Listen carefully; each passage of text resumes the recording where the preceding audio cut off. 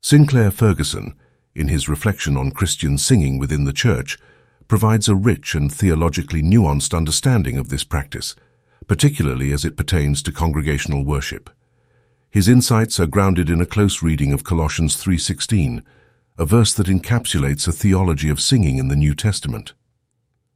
Ferguson's exposition of this verse yields three profound lessons that are essential for a deeper appreciation of the role of singing in Christian life and worship.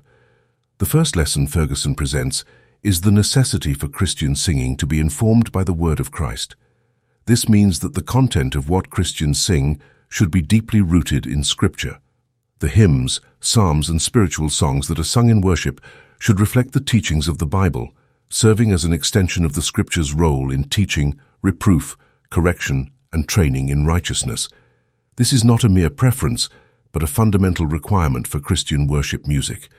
The songs should be examined just as critically as sermons are for their theological soundness and their ability to convey scriptural truth.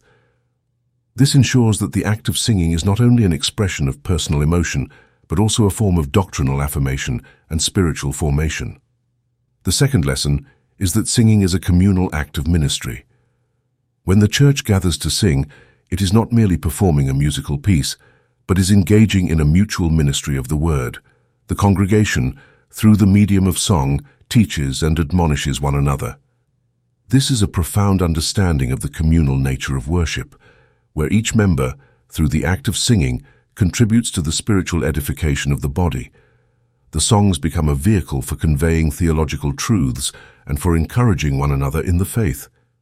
This collective dimension of singing means that the choice of songs for worship is of great importance, as they need to be capable of carrying this weight of mutual edification.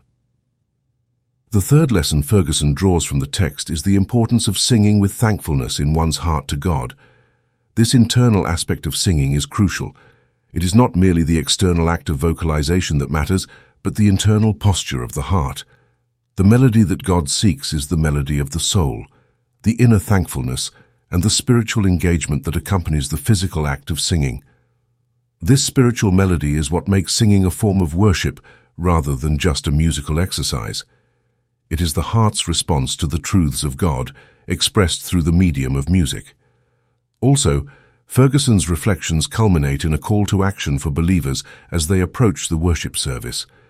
He encourages Christians to sing with a renewed understanding and enthusiasm, recognizing the profound implications of what it means to sing in a Christian context.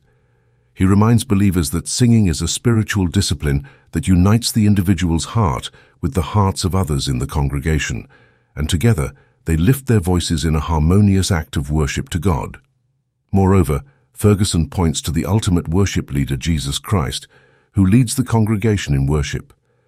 This Christ-centered focus transforms the act of singing from a routine part of the service into a dynamic encounter with the living God. The presence of Christ in worship means that singing is a participation in the heavenly chorus, joining with the eternal song of praise that reverberates through the ages. In conclusion, Ferguson's teachings on singing in the church offer a rich tapestry of theological insight and practical guidance. He elevates the practice of singing from a mere component of the worship service to a vital, communal, and spiritually formative act that reflects the truths of Scripture, ministers to the congregation, and expresses heartfelt thankfulness to God. As believers engage with these lessons, their approach to singing in worship is transformed, leading to a more profound and joyous expression of praise that honors God and edifies the church.